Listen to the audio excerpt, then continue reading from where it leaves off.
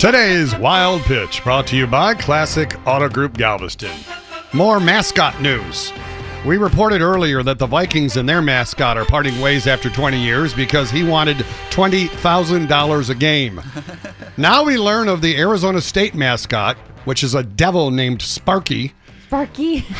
Really? Does that seem like the right name for a devil? Anyways, he jumped on a local councilman's back. He snuck up on him and leaped on him, huh? Crazy mascot prank. Wow. Except the councilman had just had back surgery. Oh. So now he was hospitalized with torn back muscles. Oh, no. The university has apologized for the excessive exuberance. And it's just reason number 72, Dean, why they need to get rid of sports mascots. Oh, Except all I kind of mascots? like the racing sausages in Milwaukee. Yeah, keep those. That's today's Wild Pitch.